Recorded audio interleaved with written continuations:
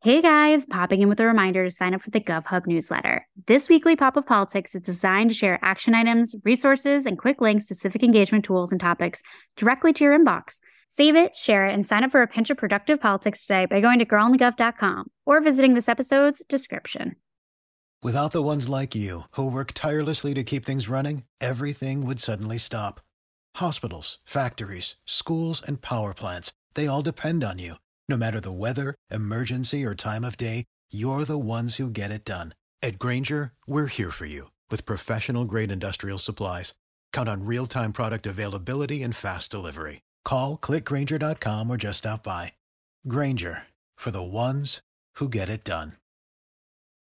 Hey guys, popping in with a reminder to sign up for the GovHub newsletter. This weekly pop of politics is designed to share action items, resources, and quick links to civic engagement tools and topics directly to your inbox. Save it, share it, and sign up for a pinch of productive politics today by going to girlonthegov.com or visiting this episode's description. Well, guys, let me tell you, I am always about a little stress relief, a little bit of extra Z's, all of that good stuff. And whether you need that or you need a little bit of recovery from whatever you've been getting into these days, mood boosters, or you're just feeling like, I want to have a little bit of a skin glow up, we have the answer for you. And that answer is Prima. I know you guys have heard us talk about Prima before, but for anyone new that's listening, let us give you the skinny. So they are a brand that has amazing doctor-formulated, clinically validated, high-performance CBD products for the skin, body, and mind, and literally, all the forms, basically. All the forms. But they've got CBD supplements, they've got bath bombs, which we love a good bath bomb, body lotion, skincare, they've got it all, and they are really helping us fight against all of those stressors on our minds, our bodies, communities, the environment, the whole freaking 9 yards. And this is super exciting. In case you weren't already sold from our little spiels and all of that good stuff, Prima has recently been selected as one of Sephora's 10 brands that meet their rigorous clean standards by priding themselves on ... meticulously sourced ingredients with sustainable farming practices. Here for it. They are carbon neutral, meaning all carbon emissions from making the product are offset. And no, we're not talking about the wrapper. Let me just be very clear here, although he's a legend. 100% clean with strict safety standards. We like to play it safe with that good stuff. So let's hear it for that. And this is what we really love. For every product sold, Prima removes twice as much plastic waste from the environment. And get this, Prima also gives 1% annually to nonprofit organizations and is a certified B Corp. They literally do it all. Yes, those are all the reasons and more why we love Prima, why we're partnering with them. Couldn't be more of stans over here, as you probably know by now. But we also actually want to give them a shout out because they are also kind of doing some advocacy right now, which we love, because they are pushing to declassify CBD as shaft content. So shaft content is any content pertaining to sex, hate, alcohol, firearms, tobacco. And so this means that companies are not allowed to use text messaging to promote their CBD products, despite CBD being a complete wellness aid like we just talked about, that sleep support, the stress relief, all the things. It's a wellness aid. It has no intoxicating effects, and CBD is effectively being classified in the same category as hate speech, violence, alcohol, guns, some negative stuff, which is just unjust, and it ain't it. So, in an effort to stop censoring CBD, Prima and a coalition of CBD brands are on a mission to unlock the industry together and #FreeCBD. So, join us by signing and sharing the petition today. It is in the description for this episode. So go sign it, share with your friends. And then, of course, you guys don't forget that you can also enjoy Prima for yourself, because Prima is offering our listeners an exclusive limited time 15% off offer with the code GIRLGOV. So head to prima.co, feel better, sign the petition, look glowy every day. Welcome to Girl on the Gov, the podcast, breaking down politics as we know it and removing all the bullshit. Because politics needed a rebrand.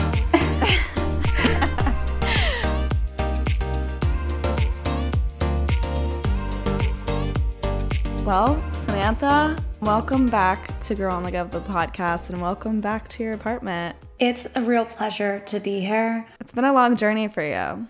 Journey, like honestly almost sounds more positive than it should be described as, although I will give 10 points to God for the sunset that I saw from said bus tonight. But let me tell you, the trials, the tribulations, the wild, crazy ass Airbnb host that I had to deal with today, the internet going out. There's some other things on that list, but let me tell you, the odds were stacked against you. They totally were. And I'm not sure what bad karma I put out there to, throw it back. But yeah, we're recording this. It's not too late for me, but it's reaching pretty late hours over there on the East Coast when we're recording this right now, because Sam was stuck on a bus in Long Island traffic, correct? Oh, yeah. She's coming back from the Hamptons once again with her rosy sunburn. And she's got the raspy voice back a little bit. I hear you. That's true, and that will take. We're here for that part. Which is so funny because I literally didn't notice till I was on a work call today, and they were like, "Whoa, are you good?" And I was like, "Yeah, I'm better than ever with this voice." You're like, actually, this is how I'm supposed to sound. I know. So. But wait, what antics have you been up to as I was, traffic locked?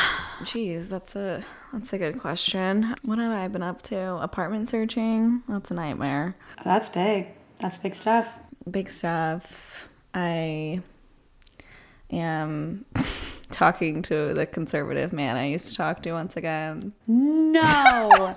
No. I thought we blocked him.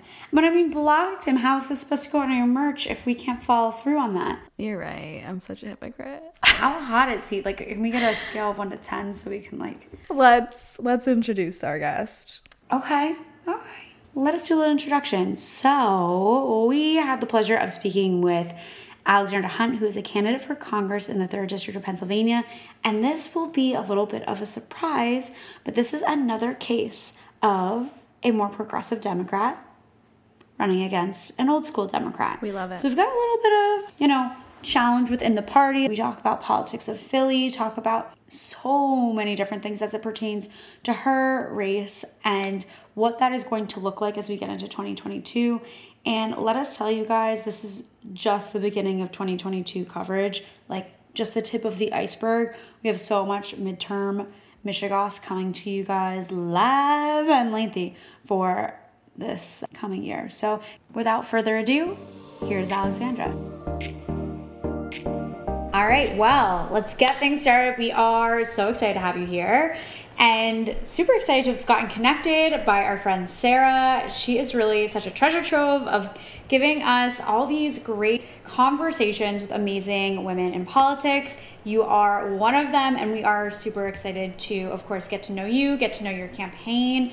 So I think to start it all off, if you wouldn't mind introducing yourself and what you are running for. Sure. I'm very excited to be here. Sarah talked you up to me before she introduced us, so I already heard of Girl in the Gov and was totally game for this. My name is Alexandra Hunt. I'm running for House of Representatives in PA3, which is most of Philadelphia, and I'm running against an incumbent who has been in office for 41 years. He was in the State House before he was in federal office, and he does not support Medicare for All, the Green New Deal. He defunded our public education system and helped deregulate banks, and so that kind of gives you a gist of what I'm up against. Gotcha. And 41 years. Oh my God. Yeah. Oh my God. And he's an incumbent Democrat or Republican? Okay. Gotcha. Democrat. Well, fascinating. Also on the TikTok front, I just also want to point out that I commented on one of your TikToks like a few weeks, month ago. And then Sarah actually saw the comment and was like, wait, I know her. Let's like get her on the show. Oh, and then I was like, because I think like my comment was actually like, hey, come on the show. So it was just so funny, like small world moment. Love Kismet. That. Yes, love. But back to the campaign and you, can you kind of give us a, overlook of what your district looks like and the demographics and how they usually vote, all that stuff? So I'm running in the most Democratic district in the nation. And our demographics are 54% Black, 57% women. It's a pretty evenly distributed age range. And then, unfortunately, the second impoverished district in the state and the number one large impoverished city in America.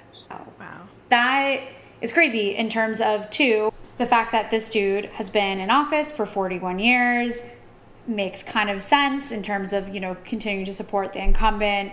People just why do you think that is? Like, has he been really challenged before, or are you kind of the first one to do it? He's been challenged once before. It was unsuccessful, and it wasn't a very big campaign.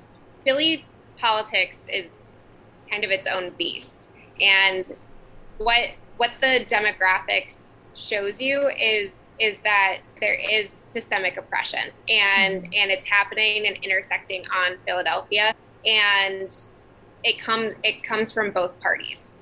So the fact that this is the most Democratic district in the nation means that we should have a flaming progressive in this seat, but we kind of have someone who is status quo and complacent, and that complacency has really hurt the district and has led to Philly leading in poverty rates. And in the State House, he actually lost power because he was using state funds for other things and was investigated by the FBI, and then he was removed from his committee post.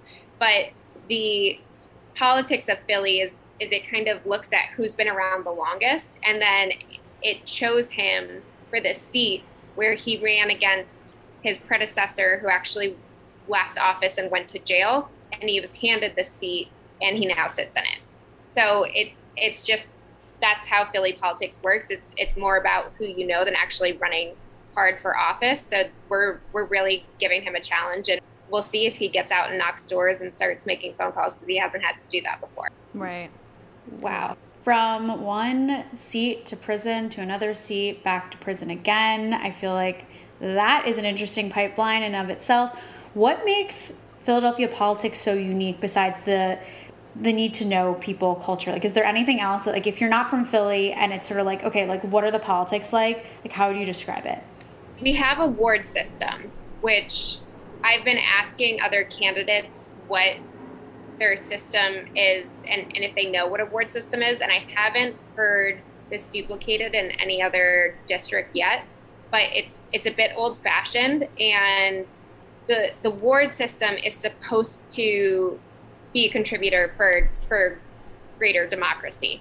And what it is we have ward leaders, we have the district divided into wards, we have ward leaders and then committee people, and they are supposed to help get voters out to their wards, to their polling places, and then help with the voting process. But what actually happens is that this ward system has become part of the machine that holds the status quo in place, and the ward leaders are often bought out, and they will sit there and tell their voters, if they walk in and they haven't heard of either person, they'll tell them who to vote for.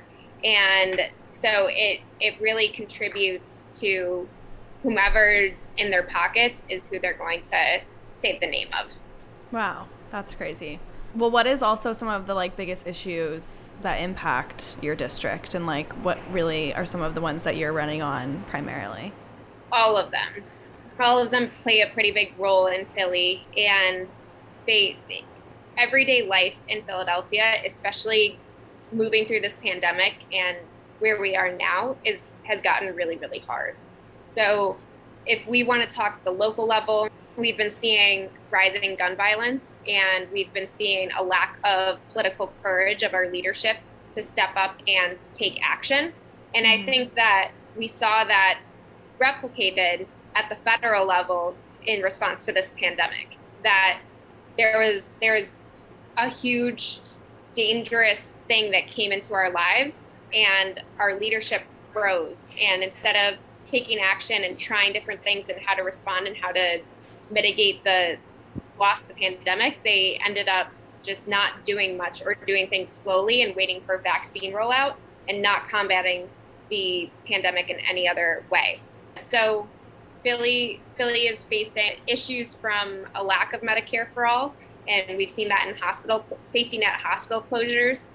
We are facing environmental racism, and that people do not have safe houses or greenhouses and are struggling through these exhaustive heat waves that keep coming through and don't have the means to stay cool and are suffering from heat stroke. We have extreme poverty here. We have food insecurity, and we don't have the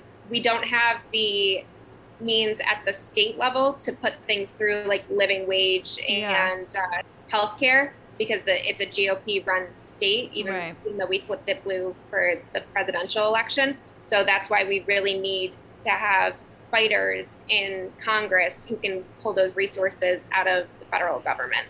Well, what also led you to even run for office? Like, what is your, background? What led you here, and what was the trigger for you to be like, I'm doing this? It was the pandemic. My background's in public health, and when the pandemic struck, I was out at testing sites, at food distribution sites.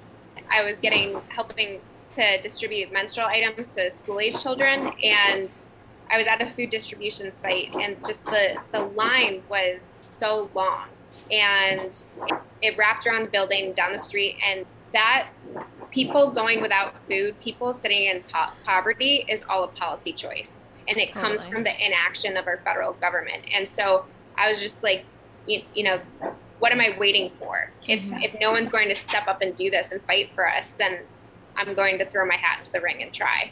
I love that. It's amazing. Well, shall we move into our I Have a Stupid Question segment? We have a few questions for you, and we're going to start it off with, what is a union? A union is a group of workers from a common sector who join together to form collective bargaining power. I think that's good. I think that was A+, on literally on the money. And it is one of those terms we always like in this segment to talk about things that get said a ton, but then people don't really know what the meaning is. And I think you hit the nail on the head. And it's also usually kind of connected with this concept in contrary, is the concept of right to work. Can you explain what that is? Well, right to work is kind of an undermine from union power and feeds into the establishment. Right to work was supposed to protect workers. That's what they said. And it means that people can have membership into a union without paying dues. And ultimately it leads to a divestment from the union.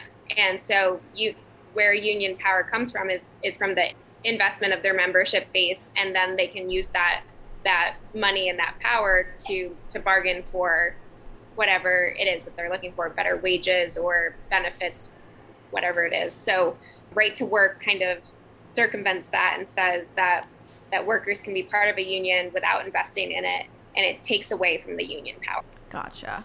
Okay, and then for the next one, what is collective bargaining, and how does that play in? Collective bargaining is the purpose of unions, and it takes a group and uses their power and their money just as a, trying to think of a different word besides collective, as a group, that the unified power of them to accomplish better wages or better working hours, working conditions, or benefits, and unifies them in what they're asking for. So rather than each person having individual asks, the group is asking for these sets of demands, and it makes it more powerful because it's a group of people. Right. Gotta love the power of numbers. And begs the next question, what is a strike? A strike is a protest tool that is basically, if the demands are not being met, then they're going to withhold something working, usually going to work that day or multiple days until their demands are met. Yeah. Amazing. It honestly, the concept of a strike always connects to me for teacher strikes. Like, it's a very common thing, which is really relevant to our next topic, which is education policy reform. And I know you are a big supporter of the New Deal for education. And of course, we've heard of the Green New Deal and, similar names, similar branding here. But what is the New Deal for education for those that don't know? The New Deal for education is a big piece of legislation that we are putting forward. And Jamal Bowman recently proposed the Green New Deal for education, which has some similarities to what we are also proposing. But and I'm glad that you tied in labor to teachers and education. I'm the daughter of 2 teachers, so that's an important connection to make. The New Deal for education brings the funding of public education off local taxes and puts it at the federal level. So there's a lot more funding that's possible. And what we have seen is that in a city that's relatively poor, like Philadelphia, the defunding, the money comes out of our school system and goes into other things. And that's one of the first things that they'll divest from. So this makes it not an option, and it makes it possible for then schools to be equitable across the country, and for education to be much more equal to every and all, serving all students. It would increase the baseline salary of a teacher. I think that we're proposing $60,000, but that's always something that could be rechecked, and if there needs to be more in certain areas, then it needs to be more. It would better increase funding for social workers, for school nurses, for school lunches, for school counselors. It would improve the quality of the buildings that children are in, and that's where it kind of ties into the Green New Deal. It would make them green and sufficient, but also make them safe from any sort of, unfortunately, perpetrator that were before the pandemic, we had seen an uptick in school shootings. And so it would protect students and provide security in that measure, but not through school resource officers or policing. And I think that those are some of the big components there.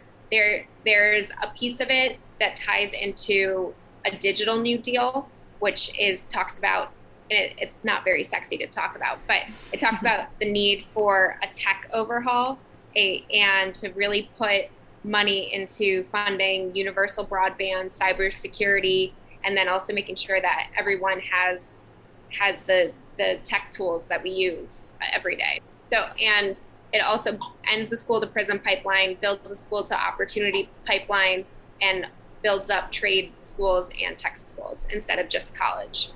Amazing. Well, you just kind of prompted one of our next questions, which is asking, like, really, what is the school to prison pipeline for those who don't know?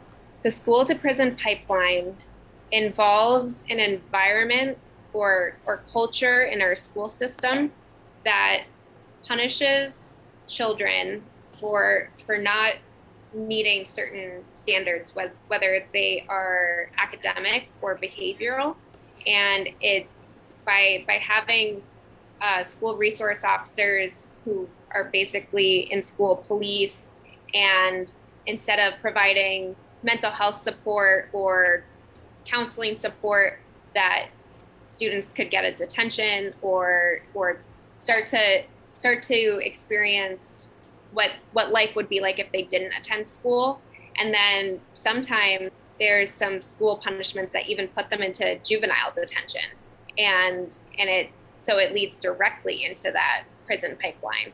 Right. And so ending the school to prison pipeline is really stepping away from punishing children and instead fostering an environment that just inspires their curiosity and allows them to be children. Totally. I mean, yeah, and that, idea of, the punishment of like suspension and expulsion. It's like, why are we pushing kids out of school? And then especially in certain communities, like into the streets where then, yeah, they can get into trouble with the police or with law enforcement. So that's definitely an avenue of that pipeline for sure. Absolutely. Yeah, and then sort of like on another note, I know you mentioned this before, but having a minimum wage for teachers, $60K being sort of that starting wage, and I feel like this is super important for recruitment, for retaining amazing talent. But can you explain a little bit how this needs to happen, why you think this needs to happen? Your parents are teachers too, so I'm sure, that sort of plays into it as well. Yeah. I was actually talking to someone today who's a teacher. And I know that President Biden said when he was running for his current seat that he was fighting for the soul of this nation. But I think the soul of our nation rests in teachers, and they are passing on our legacy to the next generation, whether it's math, English, history, science. They have those resources and are passing it on. And so they need to be compensated for such noble work. And they are not. They're actually kind of treated as an afterthought.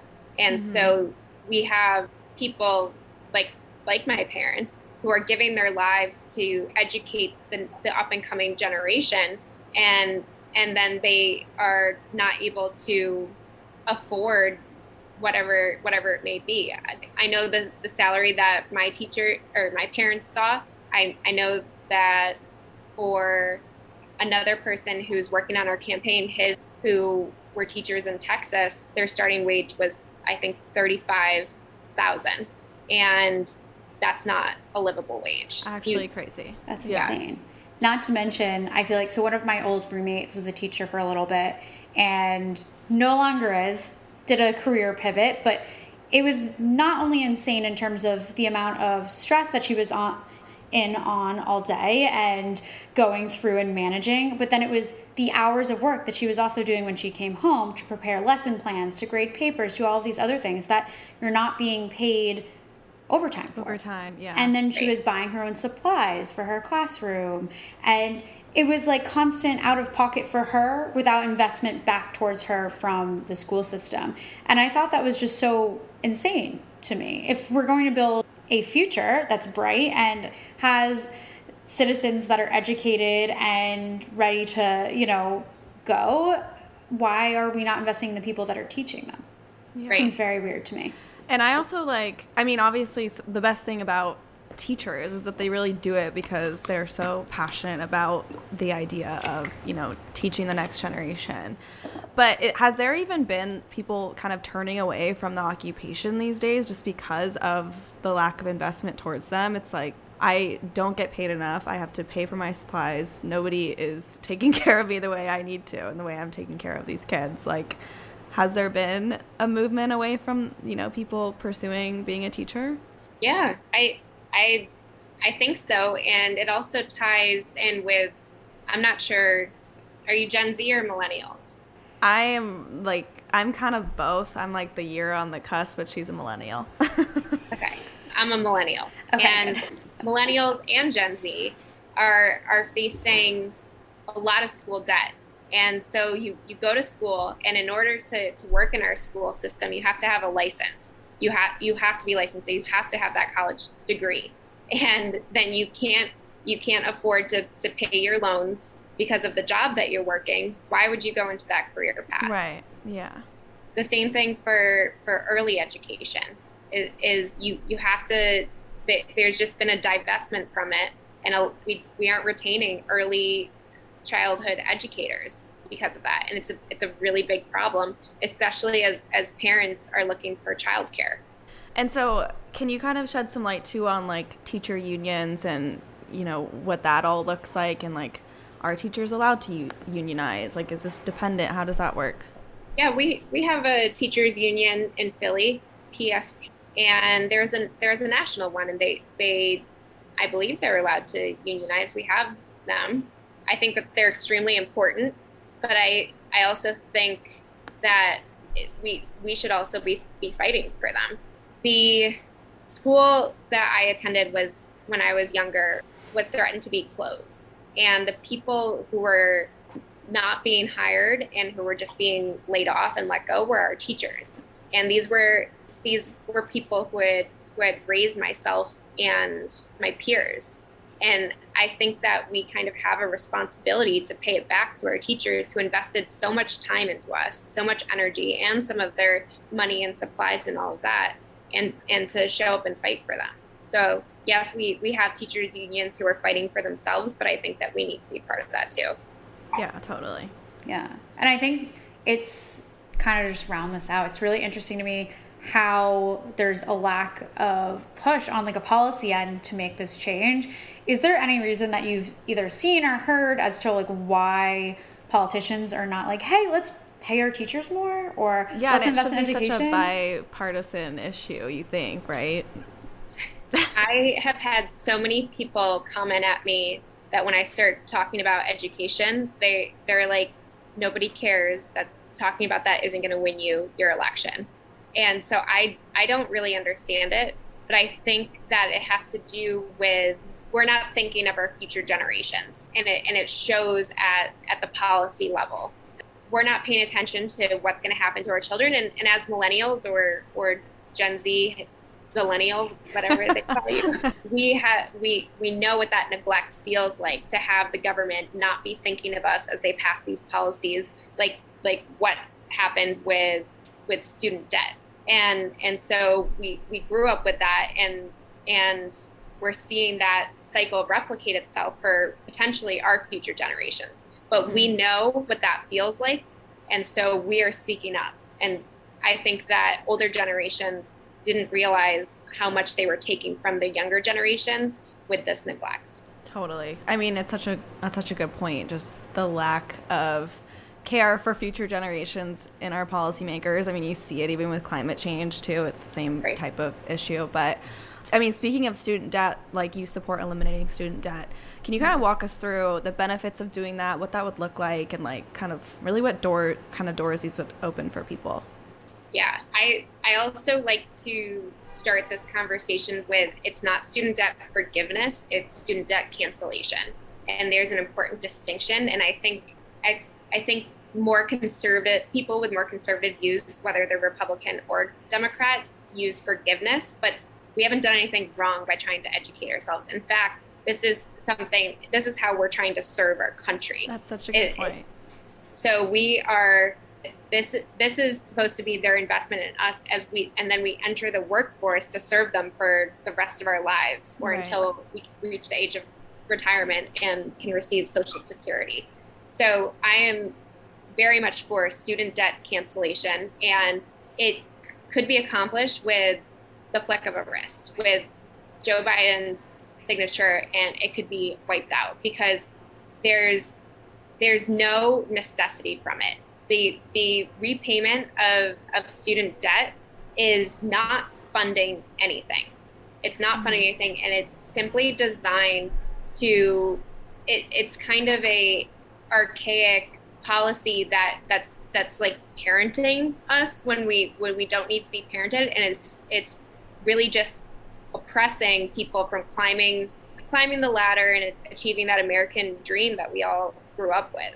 So there's no reason not to cancel it besides again, conservative older generations talking about how, well, we paid off ours, why can't they pay off theirs? And the good that would come from it is it would be an economic boost. We from there, millennials and Gen Z, as they complete their schooling, could start to invest in things, whether it's houses or small businesses or whatever else that people want to invest in. It's going to be put into our economy.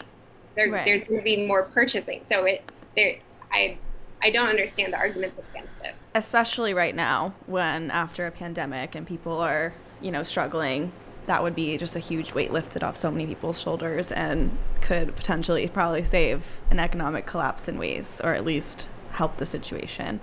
But before we wrap up, can you kind of give us the logistics of the campaign? Like, when are people voting? When's your primary? When's the election? Give us all the details. The election is a primary, and it is May 17th, 2022. So if you are a young person who turns 18 before that, then register to vote. And if you're in PA3, you can vote for me. And up until then, we are building up our campaign. We're trying to get word out as much as possible. We're up against big name recognition. And actually, my opponent just had an $850,000 gift from our Philadelphia Community College, who ran a TV ad on him, which is very nice. I'm not going to be getting gifts like that, unfortunately. So we are going to be knocking doors and calling people and just talking to people up until May 17th and running as hard as we can. Amazing. And then where can people find you? Social media, websites? Our website is huntforcongress.com, and you can sign up to volunteer. You can also make a campaign contribution. We have Facebook, which is Alexandra Hunt for Congress, Twitter, which is @Hunt4Congress, Instagram, which is Alexandra Hunt for Congress, and TikTok, which is Alexandra Hunt for Congress. And we welcome your subscriptions and likes and all of that. It helps us tremendously get word out. Yes, keep up those TikToks, and anyone listening, please go to her TikTok ASAP. They're incredible. We stan. But thank you so much for coming on the show. We appreciate you, and we wish you nothing but luck in your campaign, and we'll be keeping an eye on it for sure. Thank you so much. Thank you for having me.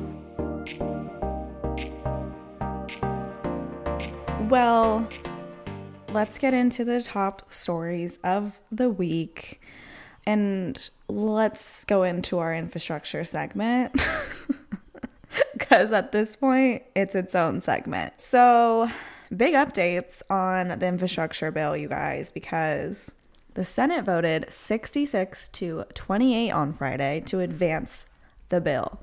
But it's still unclear, classic, if enough Republicans will eventually join Democrats to support its final passage. So, huge vote on Friday. Was super exciting that the Senate actually, advanced this bill. So that's a great next step, but it has not finally passed. So for the final passage, the Senate requires 60 votes in the evenly split 50-50 chamber to advance the bill, so a simple majority to pass it. The $1 trillion bipartisan infrastructure package in the Senate includes more than $150 billion to boost clean energy and promote climate resilience by making schools, ports, and other structures better able to withstand extreme weather events like storms and wildfires. But the bill falls very much short of President Joe Biden and honestly Aaron Burgess's ideal world and the pledge to transform the nation's heavily fossil fuel powered economy into a clean burning one and stop climate damaging emissions from U.S. power plants by 2035. So the bill as it is now is not hitting those goals. And notably, the deal omits mention of clean electricity standard, a key element of Biden's climate plan that would require the electric grid to replace fossil fuels with renewable sources such as solar, wind, and hydropower.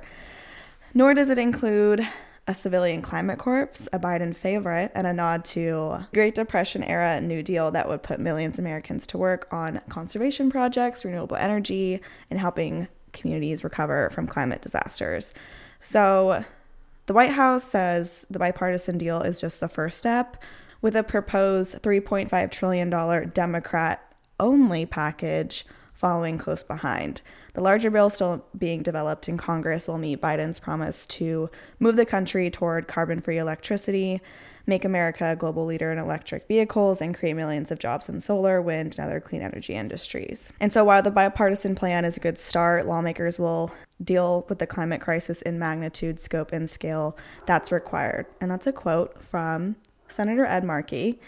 And for now, the focus is on the bipartisan deal, which includes $550 billion in new spending for public works projects, $70 billion of that to update the electric grid, and more than $50 billion to bolster infrastructure against cyber attacks and climate change. And there's also $7.5 billion for electric charging stations. So, you guys, here we are again. Updates though, and I'm sure they'll continue to come. So, like always, we will keep you updated. It's like the gift that keeps on giving, but also taking things away. But never giving. It's never really giving. Yeah. It's just cutting. And speaking of things that got cut, but then we added in a positive way, The eviction moratorium. So this has been in the news, especially today, so this may ring a bell, but the Biden administration allowed the federal moratorium, which is a federal ban on evictions, aka no one can be evicted from their home, move, whether you rent an apartment, you rent a house, you can't be evicted, to expire over the weekend, and Congress was unable to extend it.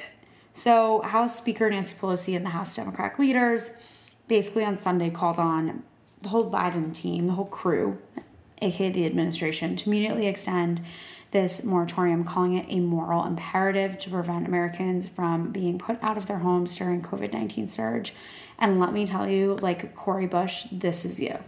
This is freaking you. Cori Bush. Yes, Cori and Bush. Our, of course, love AOC were doing a, what do you call it, a sleep out? Major snaps, claps, hurrahs, balloons, biodegradable balloons. Let me just make sure we're clear on that. For Cori Bush for starting this protest.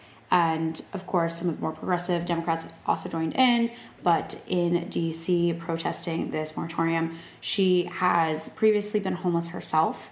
And of course, this issue is deeply close to her, but honestly, it's a human issue. And I really hope that anyone listening would be as empathetic as her on something she experienced herself. But regardless of that little moral tangent, she is really kind of the reason that some of the old school Democrats, in my opinion, actually took this up. So as a result, the Centers for Disease Control, good old CDC, issued a new moratorium on evictions that will last until October 3rd. So this does not cover everyone. This is a 90% situation. But this is in an effort to quell some of the intensifying criticism, obviously brought by the Cori Bush, some more progressive ends of the party, for them to be essentially allowing vulnerable renters to be losing their homes during a pandemic. Well, this new moratorium could help keep millions in their homes as, obviously, unfortunate Delta variant has spread and states have been slow to release the federal rental aid, which, okay. It would temporarily halt evictions in counties with substantial and high levels of virus transmissions and would cover areas where 90% of the U.S. population lives. So followed, like we saw, these protests from some of the more progressive Democratic lawmakers over the swift end to the moratorium as the Delta variant of the coronavirus surges. Let's talk about your sweet little governor in sweet little New York, Andrew Cuomo. You know, he has been under fire, but it's getting real hot now because New York Governor Andrew Cuomo faced mounting pressure Tuesday to resign, including from President Joe Biden and other Democratic allies, after an investigation found he sexually harassed nearly a dozen women and worked to retaliate against one of his accusers. Biden said, "I think he should resign," echoing Nancy Pelosi, Chuck Schumer, Kristen Gillibrand, and a lot of other Democrats. So the leader of the state assembly, who has the power to bring impeachment charges, said it was clear Cuomo could no longer remain in office. Speaker Carl Heastie, a Democrat, said he would move to complete an impeachment inquiry as quickly as possible. P.S. If you want to come on our show, let us know. Thanks. Yep, let us know. Love to have you. We would love for that hot tea, please. Anyways, Cuomo remained defiant, though, amidst all of this. Classic. Saying in a taped response to the findings that the facts are much different than what has been portrayed, and that he never touched anyone inappropriately or made inappropriate sexual advances. In a telephone conversation with Heastie, Cuomo insisted he wouldn't leave office and told the speaker he needed to work fellow Democrats and garner enough votes to stop an impeachment, according to a person familiar with the conversation. This is some tea. But Heastie said he couldn't do that, said the person who cannot publicly discuss these details of this private conversation, and spoke to the Associated Press, being anonymous. This is basically like the political version of DeuxMoi. 100%. So this non-criminal investigation has been going on for nearly 5 months and has been overseen by New York's Attorney General and led by 2 outside lawyers. And it concluded that 11 women from within and outside state government were telling the truth when they said Cuomo had touched them inappropriately, commented on their appearance, or made suggestive comments about their sex lives. I really thought like he was going to just keep sailing clean. Like, obviously I know the allegations. Well, he still thinks that's going to happen for him. That's that white male privilege where they're just like, this isn't actually happening to me. Why don't you, Heastie, just go figure it out for me? Go get the Democrats to not impeach me. And he's like, no, that's not how this works, sir. Moving on to another problematic man in power. And with really, really over-gelled hair. So several House Democrats have called on House Republican leader Kevin McCarthy. Hey, this one's from your state, by the way. Just putting that out there. That's true. Well, both of them. Yeah, you know, I mean, we just got problems for days. So has been essentially called upon to apologize to House Speaker Nancy Pelosi or resign after audio surfaced of him saying at a weekend fundraiser that it would be, quote unquote, hard not to hit her with a gavel if he's sworn in as a speaker after the 2022 midterm elections. But the comment is really symbolic of the rise in tension between the two leaders, you know, just having their little California fight since the January 6th insurrection, which obviously we know what happened there, but good old Donald Trump's supporters broke into the Capitol and hunted for Pelosi by name. After initially condemning the rioters and blaming Trump for inciting them, McCarthy and his leadership team have recently tried to lay blame on Pelosi, falsely claiming that she was responsible for a delay in military assistance, which is just like, it's just not it. It's just not true. And McCarthy has remained close to Trump, aka likes to canoodle, who often insulted his political rivals in personal terms. Democrats responded quickly to this, saying that the threats on Pelosi's life on January 6th were literally no joke. So threatening violence against the Speaker of the House is no joke. Literally, that's what I wanted to say, and that's what New York Representative Maloney also said. So just put that in perspective. Me and Maloney are basically buds. But he also said this is the kind of reckless language that led to a violent insurrection. And he is, in my opinion, totally right about that because words have power.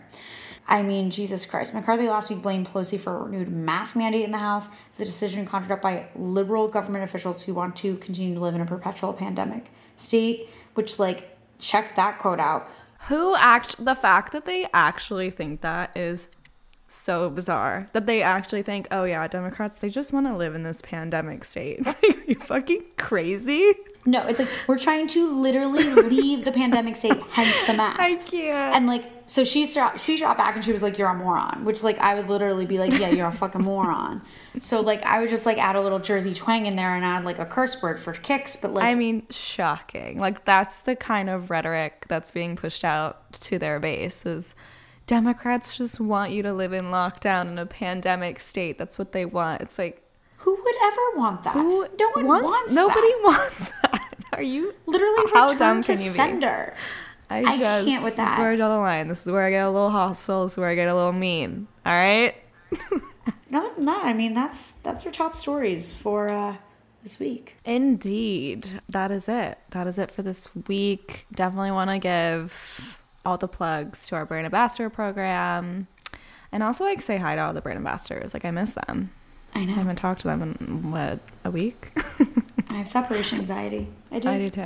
I miss you guys. But yeah, go sign up for our brand ambassador program. We'll put the link to just the kind of overview of what it is and what you can expect, and also the sign up form. Yeah, you can even just sign up. We'll hop on a call, and if you're down, we'll slide you right in. So go sign up and subscribe, rate, review, follow us on Instagram, follow us on TikTok. But have a great Wednesday, rest of your week.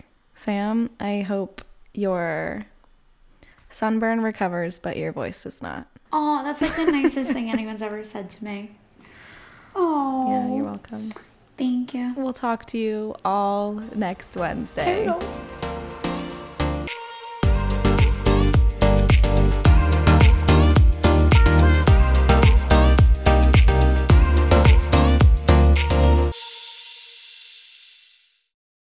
Hey guys, popping in with a reminder to sign up for the GovHub newsletter. This weekly Pop of Politics is designed to share action items, resources, and quick links to civic engagement tools and topics directly to your inbox. Save it, share it, and sign up for a pinch of productive politics today by going to girlinthegov.com or visiting this episode's description.